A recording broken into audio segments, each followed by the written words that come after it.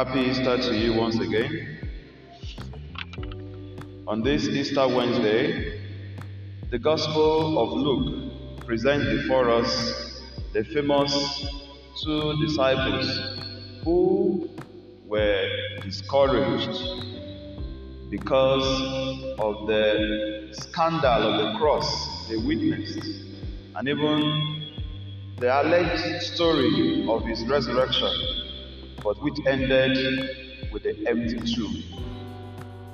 The empty tomb confounded their scandal, and they were hoping that Jesus, a prophet, would redeem Israel. Their idea of the Messiah was still fixated far from the true person that the Messiah, Jesus, is. And so instead of remaining with the group, they would decide to go back to their home, their old way of life, where they thought they had life. But on the way, Jesus met them. Jesus upbraided them for their lack of faith. Why would Jesus call them foolish men, slow to believe? Because of their lack of faith. And Jesus opened to them the scriptures, and they knew him when he broke the bread. And so from discouragement, they went back to discovery. From discouragement, they went back to discovery. Discovering who Jesus really is. That he's not just a prophet, he's more than a prophet, he is truly risen.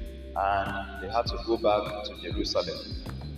My dear brothers and sisters, let us pray for the grace in our own lives when we are often surrounded by discouragement after putting all our hopes in a certain expectations, job expectations, family expectations, situations that we have invested so much, but eventually we are seeing discouragement.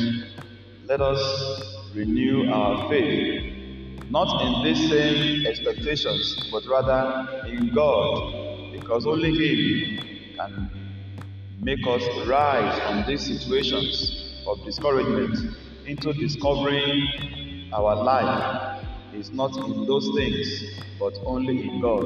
Our life can only find meaning in God, who can shed light on the situations around us. As the disciples became happy and went back praising God, we shall also be given that grace to renew our faith in the Word of God and in the Mass, as it was often called in those days, the breaking of the bread.